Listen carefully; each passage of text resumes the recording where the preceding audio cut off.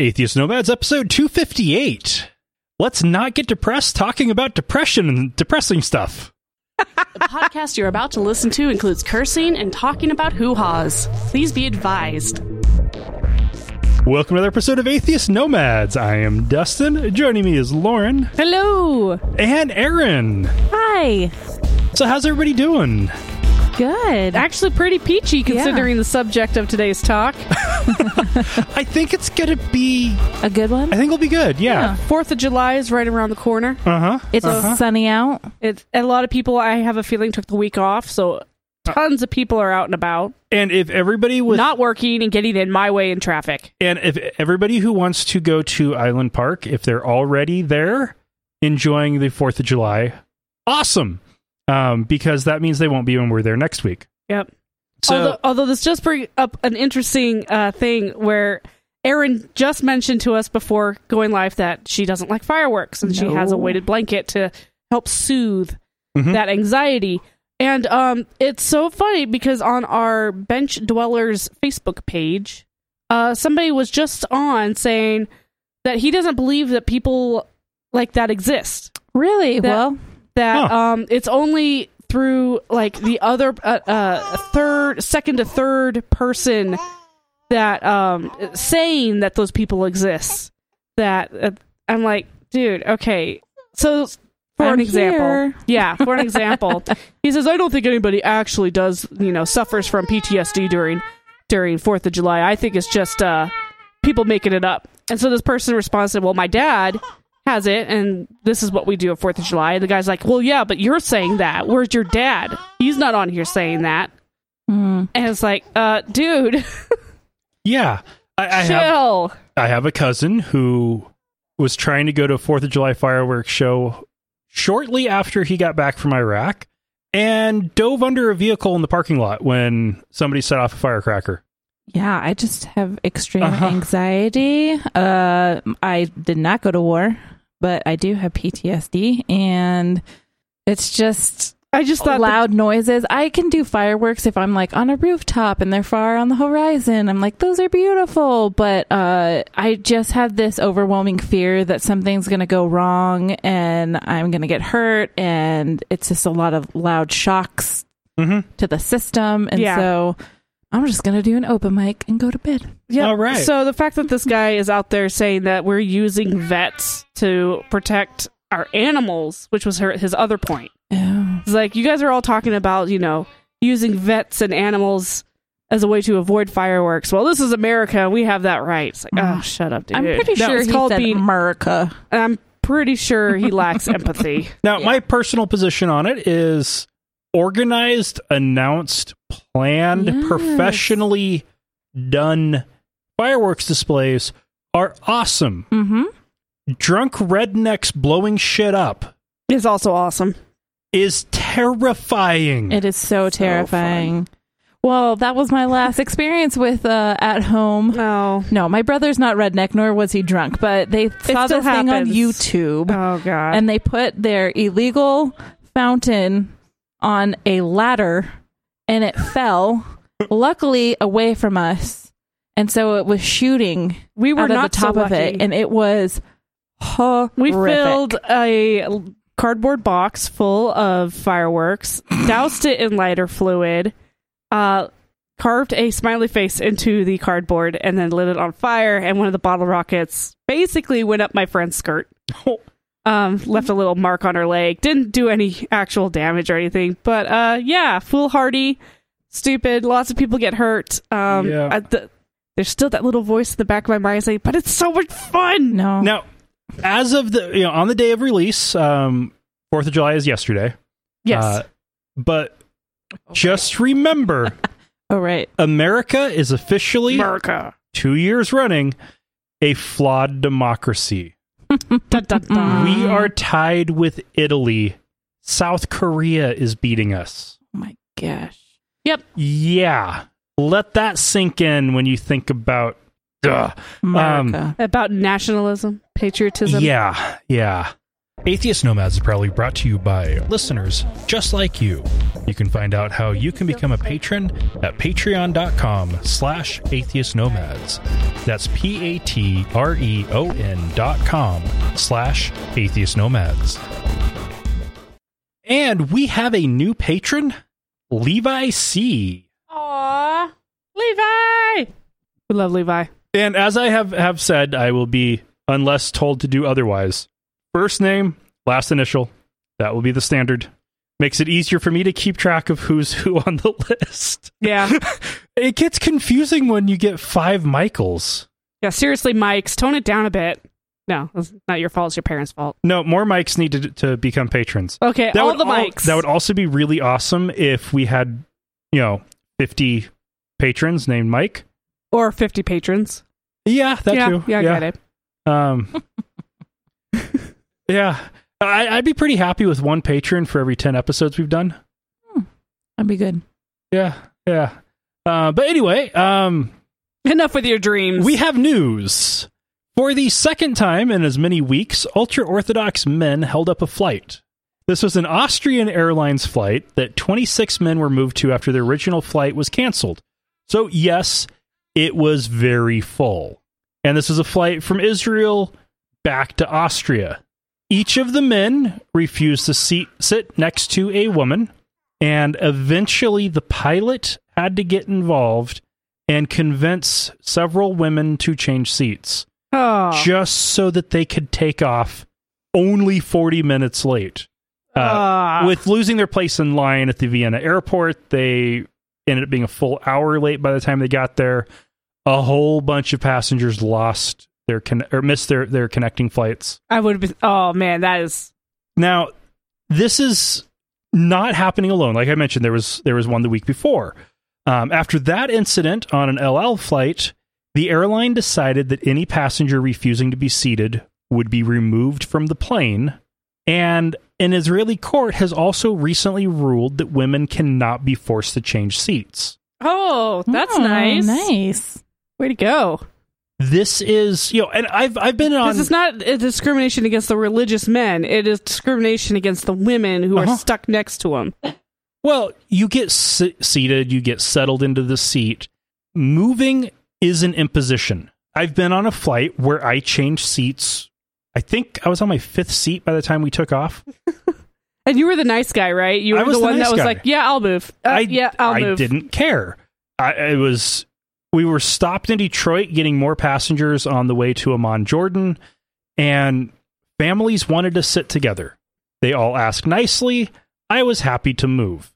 The difference there is they wanted me to trade places with them so they could sit closer to family. Right. It wasn't a case of they wanted me to move because I was a vile Christian and would keep them out of heaven. Yeah. Or in the case of that one woman who had to sit next to the man who had necrotizing tissue.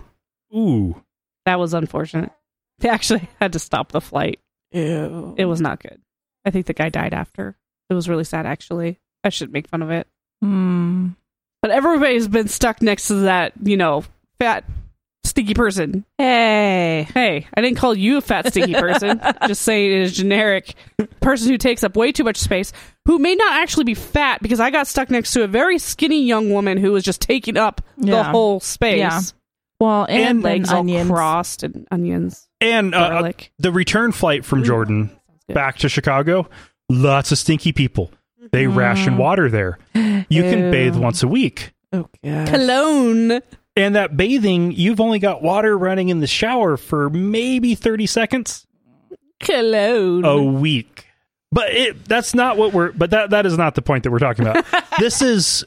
Went off the rails there. The ultra-Orthodox Jews are... A pain in the ass. Yeah. No, they really are. They are they make some of the Christian fundamentalist groups look moderate. It is crazy. I've watched, I think, 2 documentaries now about them in New York, and people trying to basically a lot of women and people who identify gay who were forced. A lot of women were forced into marriage, pulled out of school. Plus, school was all religious anyway. Mm-hmm. And then they're bound by these contracts, and it's just crazy what happens. Crazy, no good. Especially when you're forced into an abusive relationship and then you have 9 children, and if you leave, then you leave your 9 children. Yep. Because you're the person who's doing... I mean, you're the woman and you're leaving, and you're wrong. Well, and then what ends up happening with... And this is like the Amish, as an example. I think Mennonites are probably the closer example, but they're not as well known as the Amish. But in both cases, they mostly shun technology. The chances of getting a Mennonite on a plane are pretty low. Chances of getting an Amish person on a plane, really low. And they aren't even that much dicks. Yeah. Sigh. And the whole reason that these Orthodox Jewish men won't sit next to a woman is there is a chance that it might be her period or within 7 days of the end of it. Right. They take all those blood laws very seriously, and a woman is unclean half of her life. I would so love to accidentally drop a maxi pad or something on a guy's lap. Oh, sorry, excuse me. No. Oh my God, he would freak out.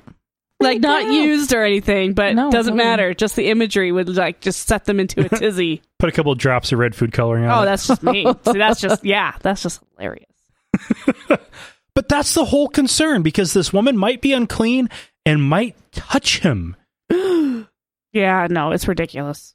Now, there's the place where I get a little weird on this, and feel free to argue with me on it.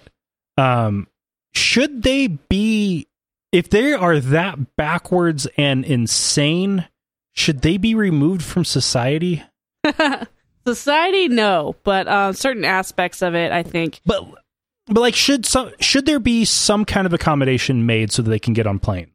Well, that's assuming that the airlines are even kind enough to allow you to choose your own seats or have a but choosing your preference. Choosing your seat doesn't allow you to pick who you're sitting next to. Who you're sitting next to. No, yeah.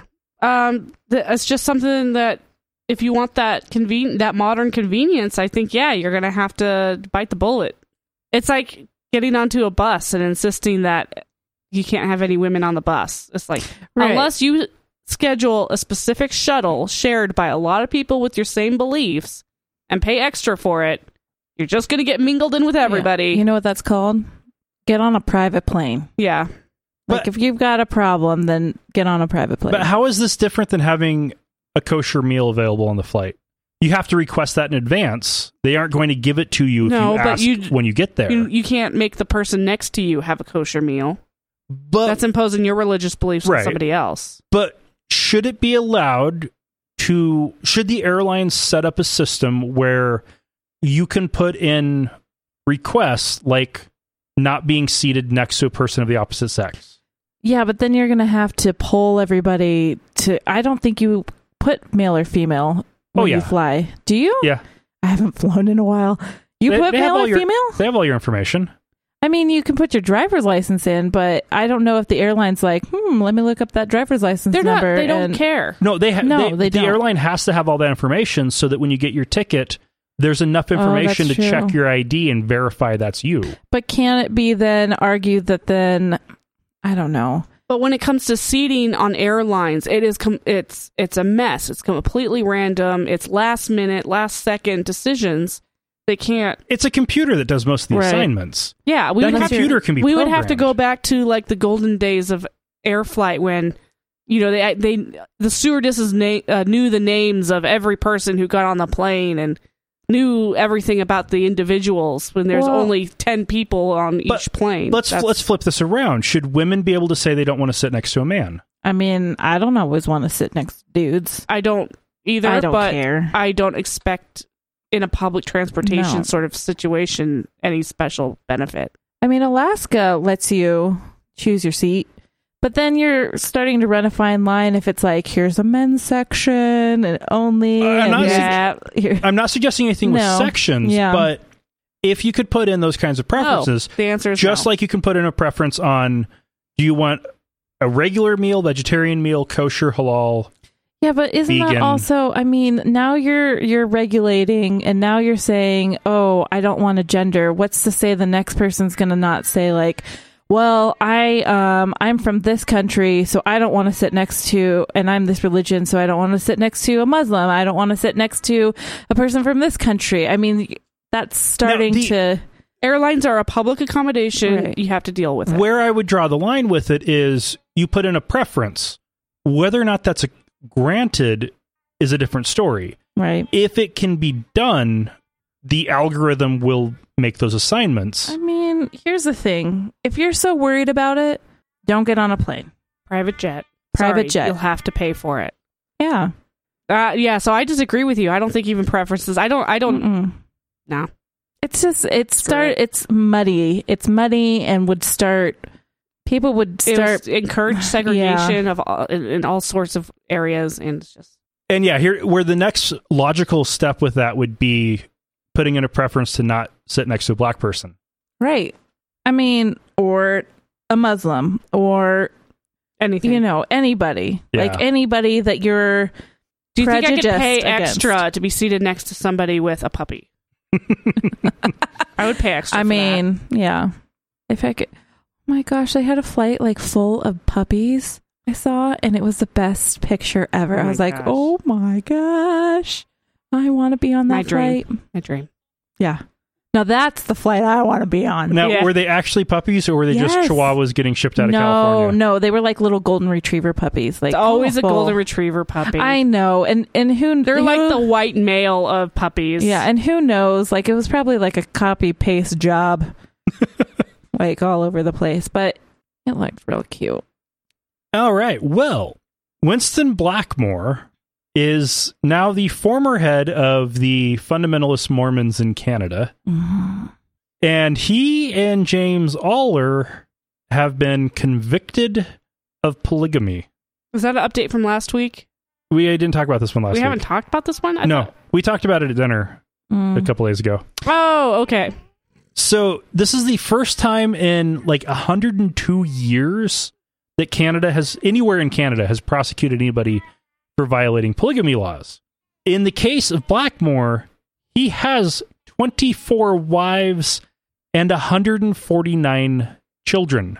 Yeah. Holy. So my argument is that polygamy in itself isn't a terrible, No. the idea itself isn't bad because if you have consenting adults. The problem is the ages of some of these girls when they got married were a little low. Yeah. And he obviously does not have the ability to support that Right. many women and children. So you shouldn't really have more children than you are able to support. Absolutely. Well, okay, Like, so the Duggars can have as many kids as they want because they're freaking multimillionaires. 10 of his wives Yeah, I know. were 17 Gross. at the time they got married. 3 were 16 and 1 was 15. Okay, so blatantly illegal right there. Well, unless there's a law where you can sign or whatever, but they wouldn't be really married. There'd be one marriage, right? Well, Usually one. but these real were marriage. just celestial. Right, exactly. This is, just them say, you're my wife now, I can do ya. Mm-mm. Yeah, Mm-mm. no. Mm-mm. Mm-mm. So, yeah. Great for the conviction. The guy needed to be told that this was not socially correct and punished for it because I'm sure a bunch of those kids are probably living in poverty. I think, But yeah. when it comes to the actual, like, being convicted of polygamy, it's like, oh, God, really? We're Now- still doing Right. this? I kind of suspect this might have been a case like Al Capone getting convicted on tax evasion. Right? You Right. just peg him for what you can. They didn't want him for not paying taxes. They wanted him for all the racketeering and murder. Right. I'm guessing in this guy's case, they wanted him for all of the children that he married and Yeah. probably a shit ton of abuse that was going on. Right. I think the problem is that the thought of having multiple relationships, one, is not the problem. If, again, everybody's consenting, and the problem is... And that when everybody's adults. And everybody's adults. That's kind of the biggest part. Right, Everybody needs to be an right. adult. And but the thing is, then you add this religious aspect, and you're taking away education and you're taking away basically rights, any opportunity whatsoever. And then having 100 plus kids, and you can't take care of them at all. None of those kids. And now they've been sheltered. Who knows if this is a Warren Jeffs situation too? We'll hear about that. He's the Canadian Warren Jeffs. Okay, so basically he's taking probably his sons and being like, all right, well, get the fuck out because I want these ladies, not you. So good luck. Or making kids who don't have the same mothers marry each other in order to keep the religion going. That happened in Utah back in the good old days. But they took their polygamy seriously back then. But because whether or not the doctrine is correct should be irrelevant for the law. And the polygamy laws in the US, and I'd presume Canada as well, are explicitly anti-Mormon in their adoption. Yeah, they love to bring that up as Mormons are subject to persecution. Like they've actually had entire laws designed to keep them from following their religious beliefs. It's true. It is. Do. Now, to fix those issues, or with that, ignoring that completely, figuring out how to legally do plural marriage would be complicated and messy from a legal standpoint. Well, it looks like Cody Brown's doing real good on that, though. Yep. Come on. Yeah. They've got a TV show on TLC. So they're doing great. Because TLC is, known for its quality production. Well, okay. Marriage laws, where it's difficult is never while you're actively in the marriage. That part's easy. Well, from a legal standpoint, it's easy. Where the law is involved is the start and the finish. If one party, say 5 people are married and one party leaves, how do you divide property? Hopefully there was a prenup. And if it's one man with 5 wives and they aren't all, don't all consider them, like, if he leaves, are the wives all married to each other at that point? Or are they also all split up? I don't know. I mean, it's very complicated, and I'm sure it's dependent on each and every different set of relationships, right? If we were to do it right, I mean, I would say there's always going to be one legal marriage. Everybody else, you better get an attorney so that when those problems do arise, that you are legally protected to something, whether it be, it's a lot of assets because you're obviously going to have kids in this relationship. And from what I've heard, there are bonds with the sister wives or whatnot. But I would think it would be really complicated. And all I have to do is look back at my own family history to know that those... Yeah, right. No. There's always animosity. Oh, yeah, totally. But there, you could be okay with your sister wife, too. What would happen if he died? Yeah. I mean, celestially, they're all going to be in the same place, no matter what, even if they marry their second guy. It's just the same thing as all Mormonism. You go with your first husband, right? I think. But if he dies, who gets the property? That's where a lawyer comes in and you start... How did they split that up? Yeah, I don't know. It's messy. It's complicated. With my great-great-great-grandfather, who was kicked out of the Sutherly Mills Baptist Church in Kent, England for bigamy, he got lucky in that his legal wife died first. Right. There wasn't any inheritance issues or anything. Yeah. He then just finally legally married her sister, his other wife, and then they have a 3-sided tombstone. Yeah. Let's just say divorce is complicated no matter what. Now you're just getting more people involved, and I just would say, think of the children. Please think of the children. But the biggest problem that I see with these polygamy cases that keep coming up is the children, the kids they're marrying. That should never be okay. But too many states, and I think British Columbia, yes, not a state, Canadian province. Don't ask me how I know this. His name is Dan, and he told me way too much information about stuff from his Ren Fair days. If there's any group of nerds that I feel comfortable making fun of, it's the Ren Fair guys. But yeah, apparently the SCA in BC, 14 with parental consent is the age of consent. Well, apparently here in Idaho, you can also marry with consent. Yep. I'm trying to find where... I think it's 15. 16. It's 16. Oh, it used to be 15. It's young. Idaho's 16, Oregon is 17. Well, that's about the age when kids start getting knocked up. Yep. And rather than give them birth control, you just make them marry somebody. Well, it's a practice marriage anyway. They'll get all of their angst out of the way, make all their terrible life decisions, and then get their act together in their 20s, divorce, and live happily ever after. So, but the starting point is making the line a hard 18. That's step one. This guy would not have had more than half of his wives. Literally 14 of the 24 were under the age of 18 when they got married. That is so messed up. Yeah. What kind of parent was like, this is great for my daughter? Another polygamous parent. I mean, they're all just in it, right? Like, it's not like he's walking down the street and he's like, ooh, hey, there's a young gal named Sally and her parents don't know anything. Let's just take... Or the parents are like, oh my, there's a young man walking down, or an older man walking down the street. He looks like he can care for my daughter. Let's marry her off. You know, for... Like it's freaking 500 years ago. David Koresh, every most likely pubescent or older girl or woman in the church he was fucking. Yep. Yeah. A hard 18. That's the start. But once that's done, a lot of these issues are resolved because then you don't have to prosecute him for polygamy, which I'm sure even the prosecutors thought was bullshit. You could prosecute him for statutory rape. Right. But the problem is that you can say that, oh, hard 18, it doesn't matter. People, they don't care. That's true. They don't care. They're going to do it anyway because partially the man is kind of a pedophile. Yeah. I mean, but they could convict him on it later. It's true. That's all that argument is for. But I mean, I don't know. I don't know how the system is. But like the conviction. Yeah. Right. Prevention, that's... We don't know how to prevent. Nope. I don't think the world knows how to prevent anything. Because as soon as you convince one group of people that this is a bad idea, another group of people pop up and say it's good. If we could prevent cults, we wouldn't have them. Right. But since, as a society, we can't even define them, how are we going to stop them? Oh, throwback to last episode. Nice. Last 2 episodes. Recent one. Whatever.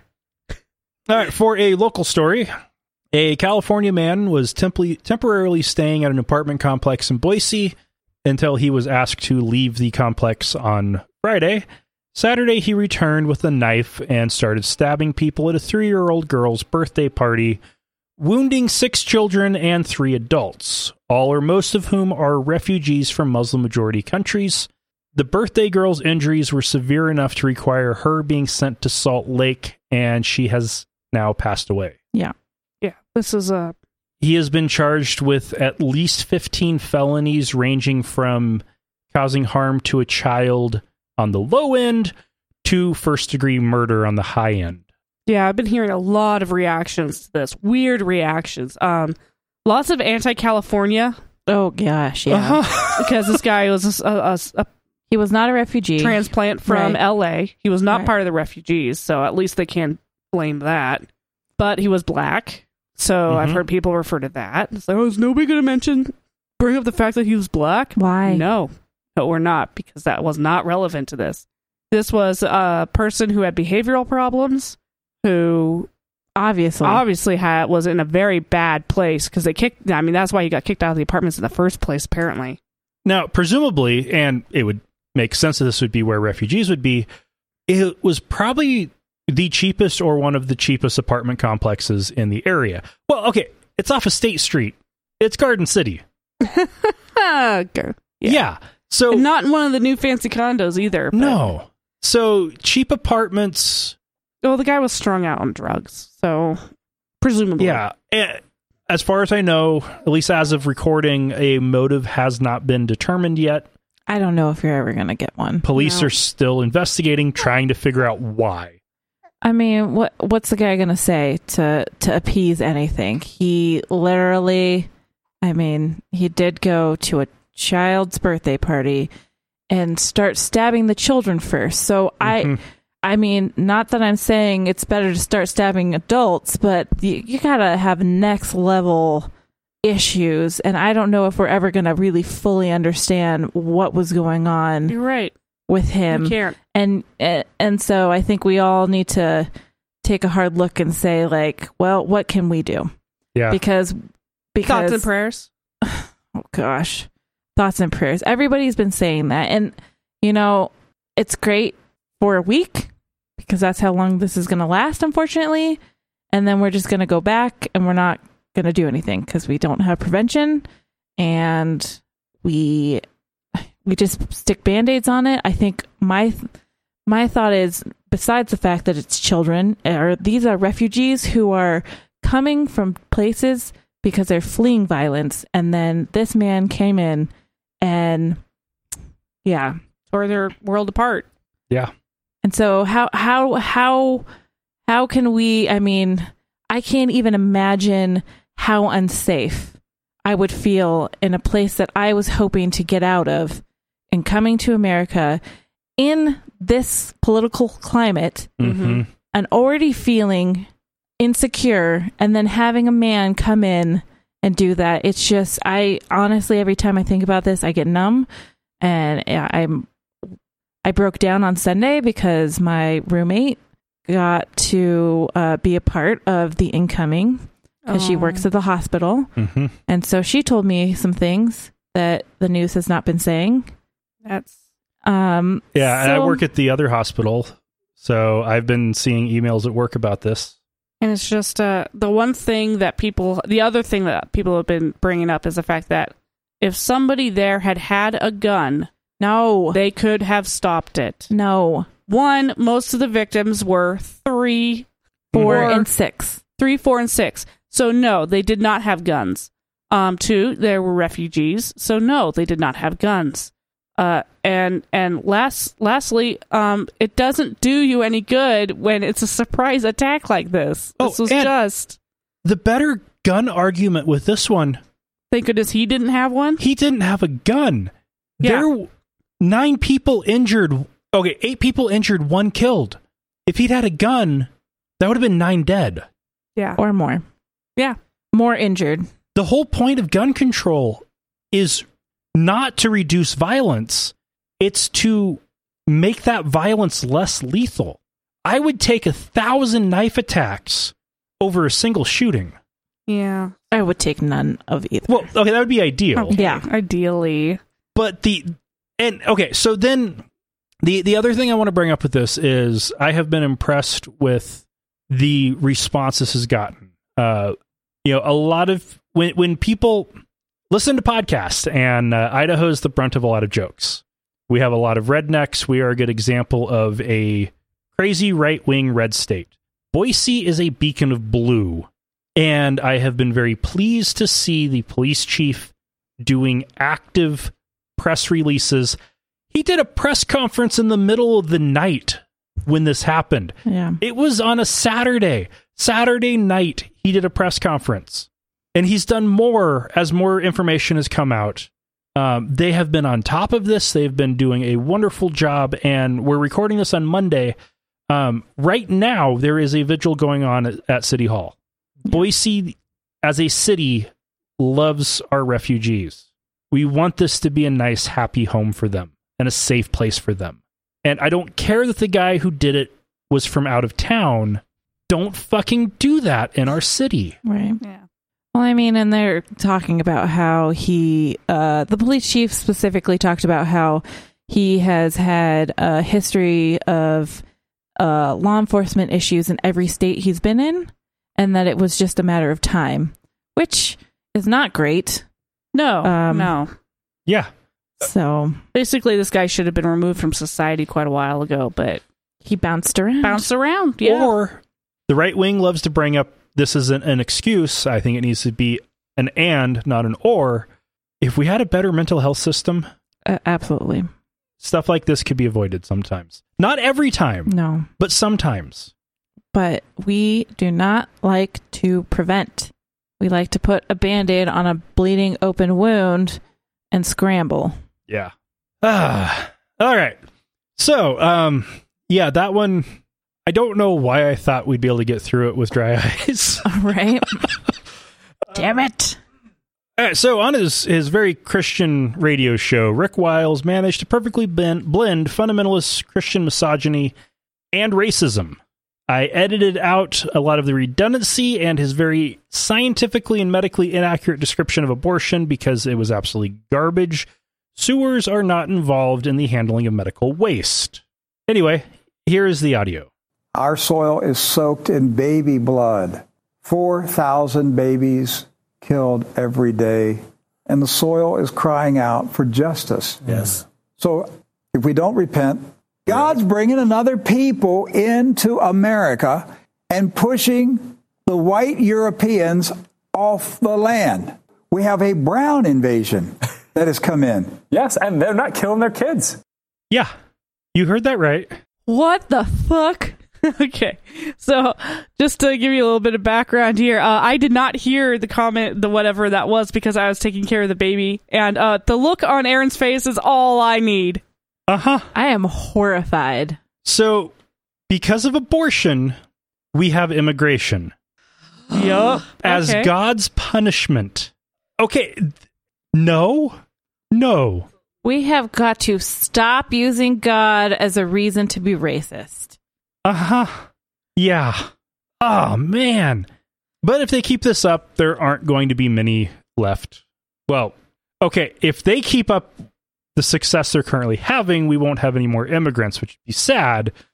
But if people get out and vote and they keep this up, then they will lose all power, and that would be awesome. I guess I'm just horrified by hearing people actually talk and have this available, because remember how we just talked about we don't like to prevent mental health issues? There are people out there who then listen to this and have mental health issues, and this is the reason why we have terrorists, I will say it, white terrorists, who go and shoot people. It's just, it reminds me of the guy who was at the protest this weekend who, let's see, so somebody was giving a prayer for the families separated at the border, and he kept saying womp womp, parodying the Trump advisor who did the same thing on a news station earlier in the week. And so he kept going, oh, womp womp, too bad for them. And then he finally, of course, he pulled out a gun. What? Yeah. He pulled at the rally this weekend? Not here in Boise. Oh. Elsewhere. This guy, is like, these people hear stuff and they parrot it. Yep. All right. And for our final news story, children who cross the border alone or who have been separated from their parents as young as 3 years of age are defending themselves, generally without a lawyer, at their deportation hearings. Yeah, because that makes sense, and that's constitutional. Well, I heard this on the news, and I actually heard like a clip, and for the most part, I mean, it is so confusing. The questions are confusing. A 3-year-old can't defend. We all know that. I think everybody knows the 3+ up adults can't always defend themselves. And now you're saying children who English, they do not know. Oh, and okay, at a deportation hearing, the question they're getting, why did you come to America? How is a 3-year-old going to know why mom and dad brought her across the border? Right. That is absurd. And okay, it's also should be and is generally very irregular for children to be addressing a court. I have been that weird kid who addressed a court at the age of 5. When my custody was being determined, I wanted to be there. And my mom checked with the judge before I sat at that table. And the judge was cool with it. And he outlined how the custody arrangement was going to work. And then he looked at me and said, Dustin, is that okay with you? And I said at 5, yes, Your Honor. That's adorable. But not in this case. This is, terrifying. No. But nothing I said would have had any bearing on anything because I was a 5-year-old. 3-year-olds are even stupider. Yeah. You should have But said, just little baby brains like, don't comprehend. yes, Honor, but I want to be a pirate. I object. Ah, man. All right. Pirate. Well, that's it for news. So we're going to take a break, and then we'll be back with a discussion. We love hearing from our listeners. You can email us at contact@atheistnomads.com, tweet us @atheistnomads, send us a message on our Facebook page at facebook.com/atheistnomads, or better yet, call us and leave us a message at 541-203-0666. We might even play it on the show. You can also help us out by leaving us a review on iTunes, Stitcher, or your podcast directory of choice. Now let's talk about depression. A little background here, Aaron. How's the job going? Oh, the job is great. It was just before that wasn't. Yes, right? it was before that wasn't. Yes. So I just wanted to, I think Lauren and I talked, we took a walk around on my first week. Yeah. And we were talking about depression. And I was telling her, okay, backstory, backing it up. Beep, beep, beep. I actually have suffered from severe depression with some anxiety my whole life. It has been diagnosed. And just recently, in the past 10 years, I also developed PTSD, which has amped up my anxiety level. And I just had a new job. I just a new job offer, but I left my old job and then was looking for a job for 4 long winter months. And it sucked. Mm-hmm. It was like getting broken up with every day, putting yourself out there, getting broken up with every single day. Yeah. Some form of rejection, or at least going on like a first and second date and then being like, I really like this. And then that's the only thing that I can equate it to. But I was talking to Lauren about this and I thought, I grew up Unitarian Universalist. I don't know the Bible. I dabbled a little in Christianity. And even during this whole time, I was like, I kind of get it. It's kind of a lifeline. It's kind of a grounding mechanism because every day I'm like, I wish you could believe. Right, exactly. It was almost like, who do I talk to besides my friends who I've already been talking to?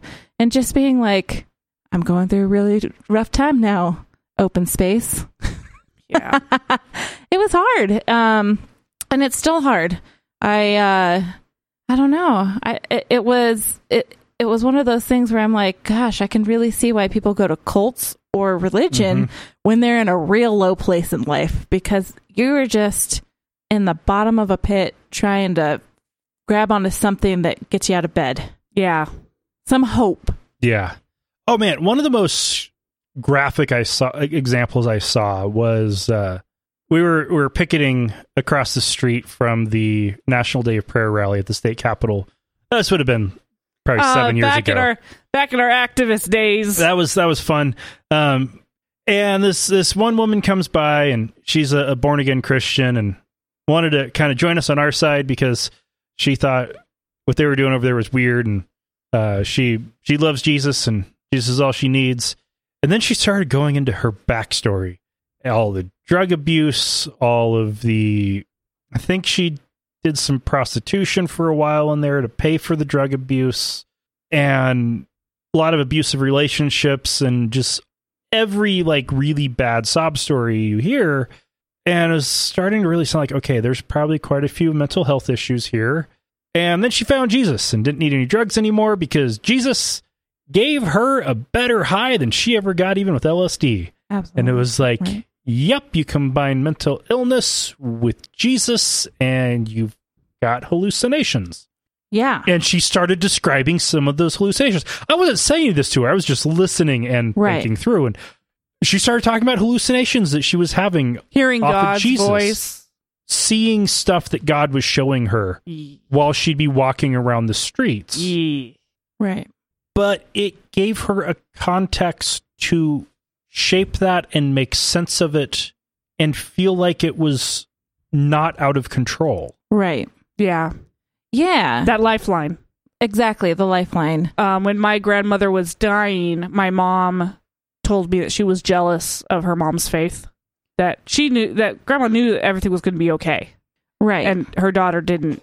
So yeah, there are definitely times in our lives, especially at those low points, where you can succumb to those kind of things. And I don't know.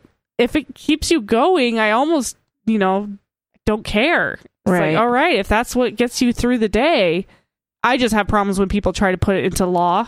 Yeah. Or try to put it, force me to do it. But an individual's beliefs, man, if that keeps you getting up every day, going to support your family, keeping you from hurting yourself, then you know what? Have it. Right. I would hate to take that away from somebody and have them feel like that they have nothing. Right. Well, and losing that is also very depressing. My deconversion experience was incredibly painful. When my faith was strong, God was guiding me and everything was okay. I didn't have to worry about things because God was going to take care of it. So I was able to pretend my problems didn't exist. And what's crazy is if you don't worry about a lot of those problems, some of them kind of just go away. Dude, that's how I live my life. Right. And when God left me, it was really felt very empty, very alone. Well, I mean, you were grieving that loss, right? Yeah. Definitely. While going actively into debt. I can only imagine what it would be like to have something so strong and grow up somewhere and then feel like you're losing it because it just doesn't make sense anymore. But you can still feel that deep sense of loss. I mean, when I converted to Mormonism because I felt like I didn't have a strong support system at home. I was having a lot of problems with my parents. I was very depressed. And this was like this happy, cheery place that people were like, we want you to come and hang out with us. Like, we have activities that you can do on the week. During the week, we can bake cookies and go to Dairy Queen and do all these fun activities. And we want you here. And it felt really warm and comforting. But then the guilt started seeping in because I'm a woman. Mm-hmm. And Mormons, there's just not, I mean, they're not, it wasn't jiving well with me. Yeah. After a little while, I went for 2 years. I was baptized because my mom decided that I couldn't get baptized until I was 18. So I got baptized on my 18th birthday. That's awesome. And then 6 months later, I stopped going. Wait, so did you join a church as a teenage rebellion? I did. So that's the one thing as a Unitarian, the joke is that the one thing that you can do to piss off your Unitarian Universalist parents is to join a very religious, join a church. Yep. Just join a very conservative church. And that will make them highly uncomfortable. I mean, I remember having an argument the night before, and my mom wasn't even mad about me going to church per se. She was more mad because she wouldn't be able to see me get married officially. Oh. Because I was Mormon, and to get married officially would be in the temple. Yep. And anybody who didn't have a temple card couldn't go and see that official marriage. And she wasn't satisfied with having the ring ceremony because she said that's not the marriage. Yeah. So it's interesting that she was she was very upset about that. Also, that's illegal in some states. Most states, actually. It is illegal for the wedding part to not be open to the public. Wow. The actual legal bit, because that's a state function. Yeah. Yeah. Yeah.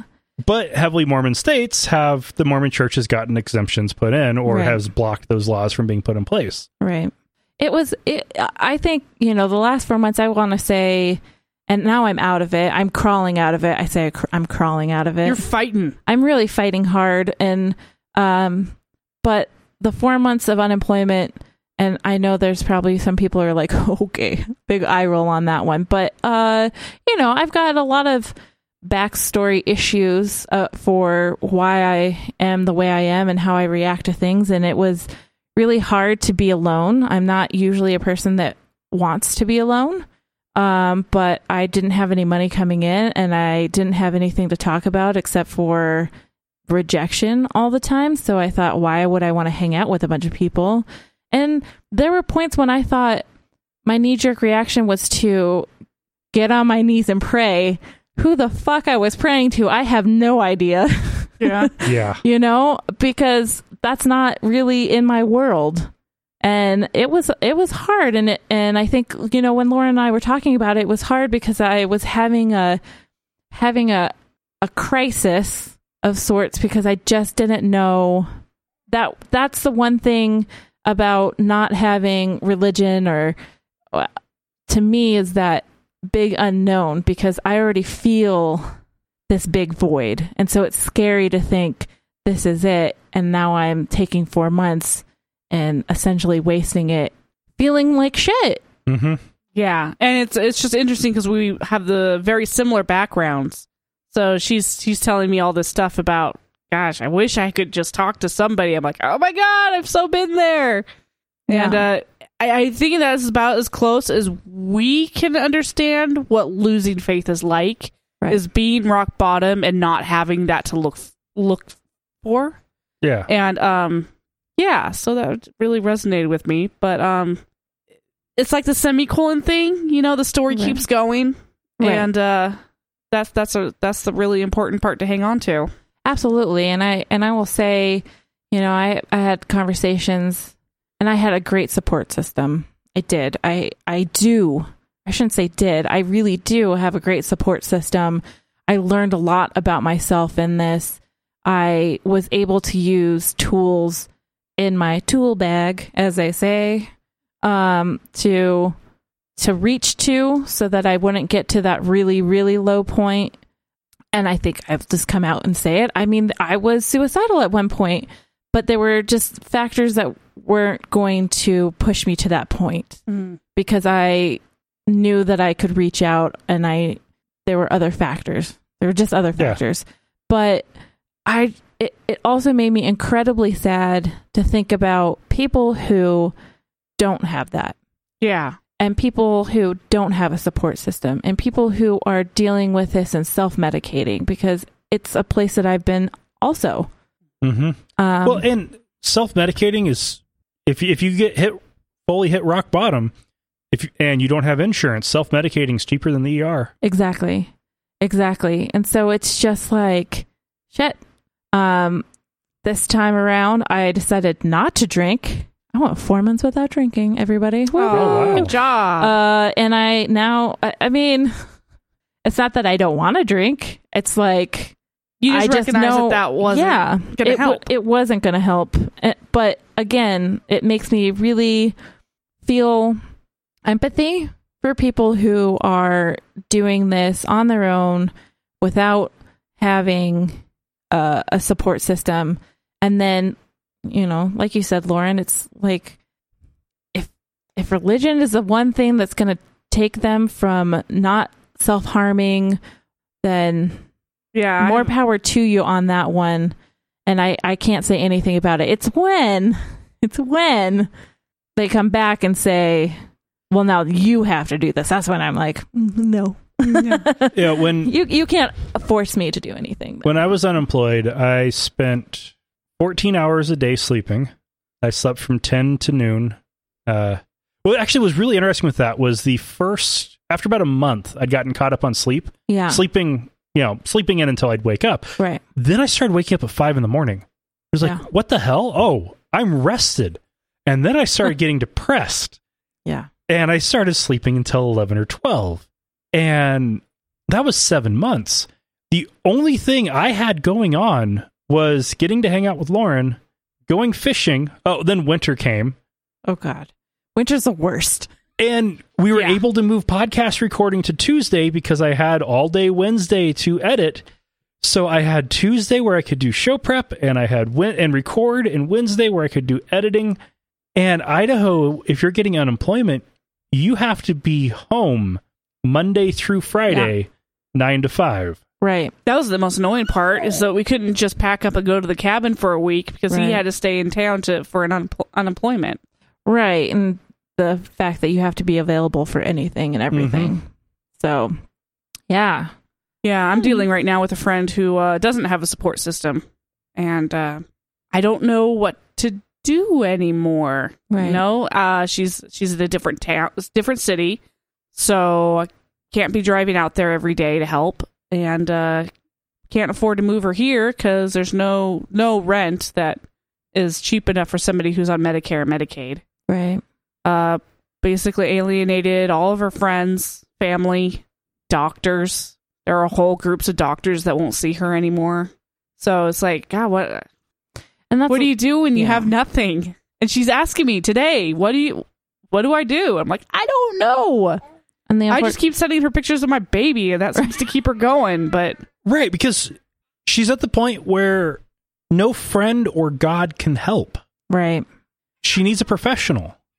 Well, but it's hard to get access to professionals. For sure. And I think like in this case, it's looking at, and I hate to say it, but institutionalized care. Oh, yeah, absolutely. Meaning going into a place.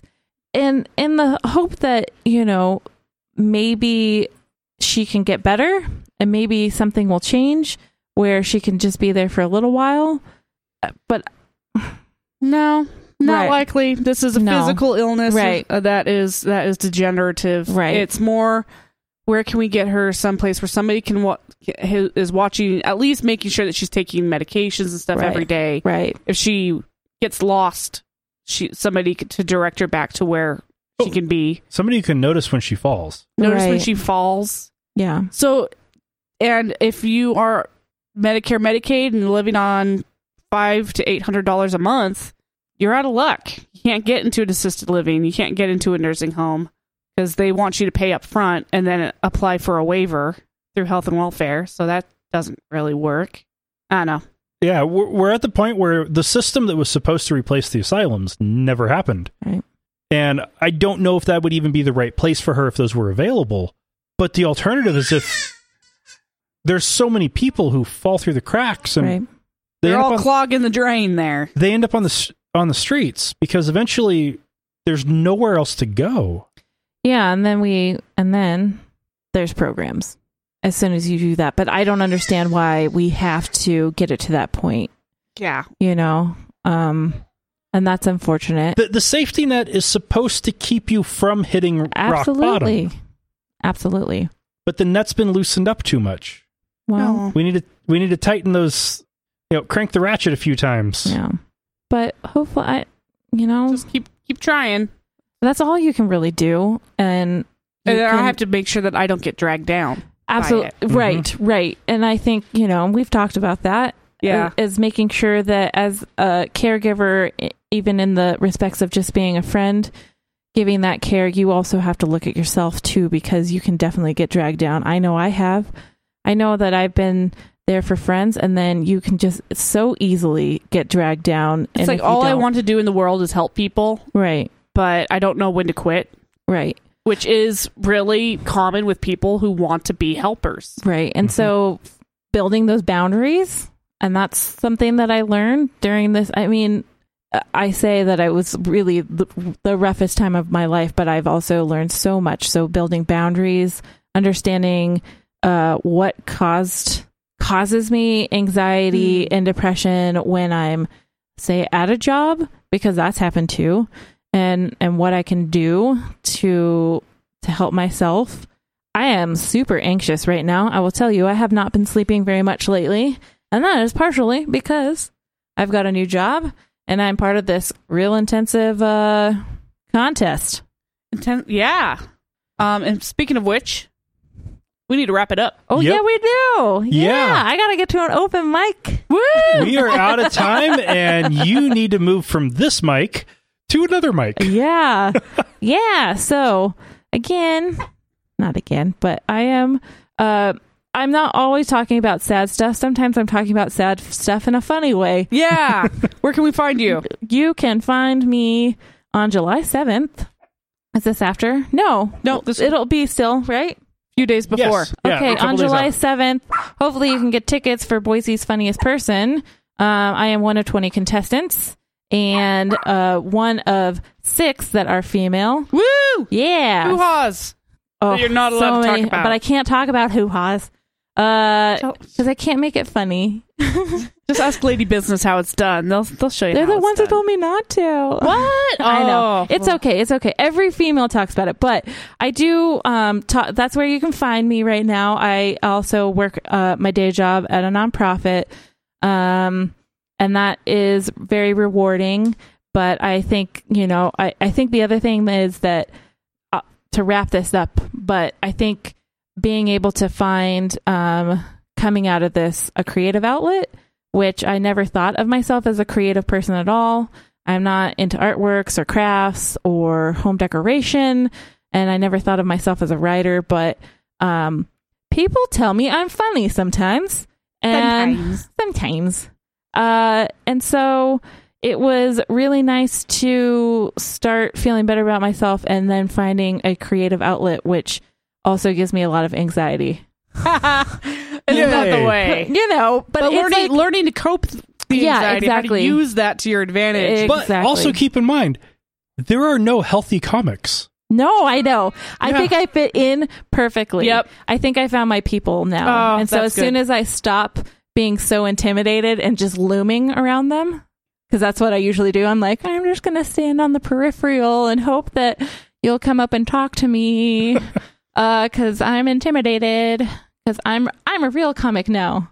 Yay! I'm all grown up. But I've been doing a lot of open mics. You can probably find me at open mics now from now on. And July 7th. And then we'll see what happens after that. So, all right. all the positive vibes, if you're into that. All the positive vibes. That I can get up on stage and make people laugh, and the judges will love me. Or buy tickets and laugh and clap. Yeah. Yeah. Yeah. So just come out. I mean, there's 20 people who are trying to make light of this world that we live in. I think that's the other thing. I'm just, shit is happening every day, and it sucks. And I'm tired of being tired and depressed. Sick and tired of being sick and tired. Right, exactly. Like, that's the old cliche. But I love making people laugh, and so my hope is that I can do that on the side, and Yep. and come out and see me. Yay. All right. Well, thank you very much for joining us. Rocco misses you. I know he does. And listeners, remember, not all those who wander are lost. Thank you for listening to another episode of Atheist Nomads. You can find show notes and contact information at atheistnomads.com. Follow us on Twitter at Atheist Nomads, and like us on Facebook at facebook.com/atheistnomads. Please subscribe to the show in iTunes, Stitcher, or your podcatcher of choice, and while you're there, feel free to leave us a review. Theme music is courtesy of Sturdy Fred. Until next time, this has been the Atheist Nomads.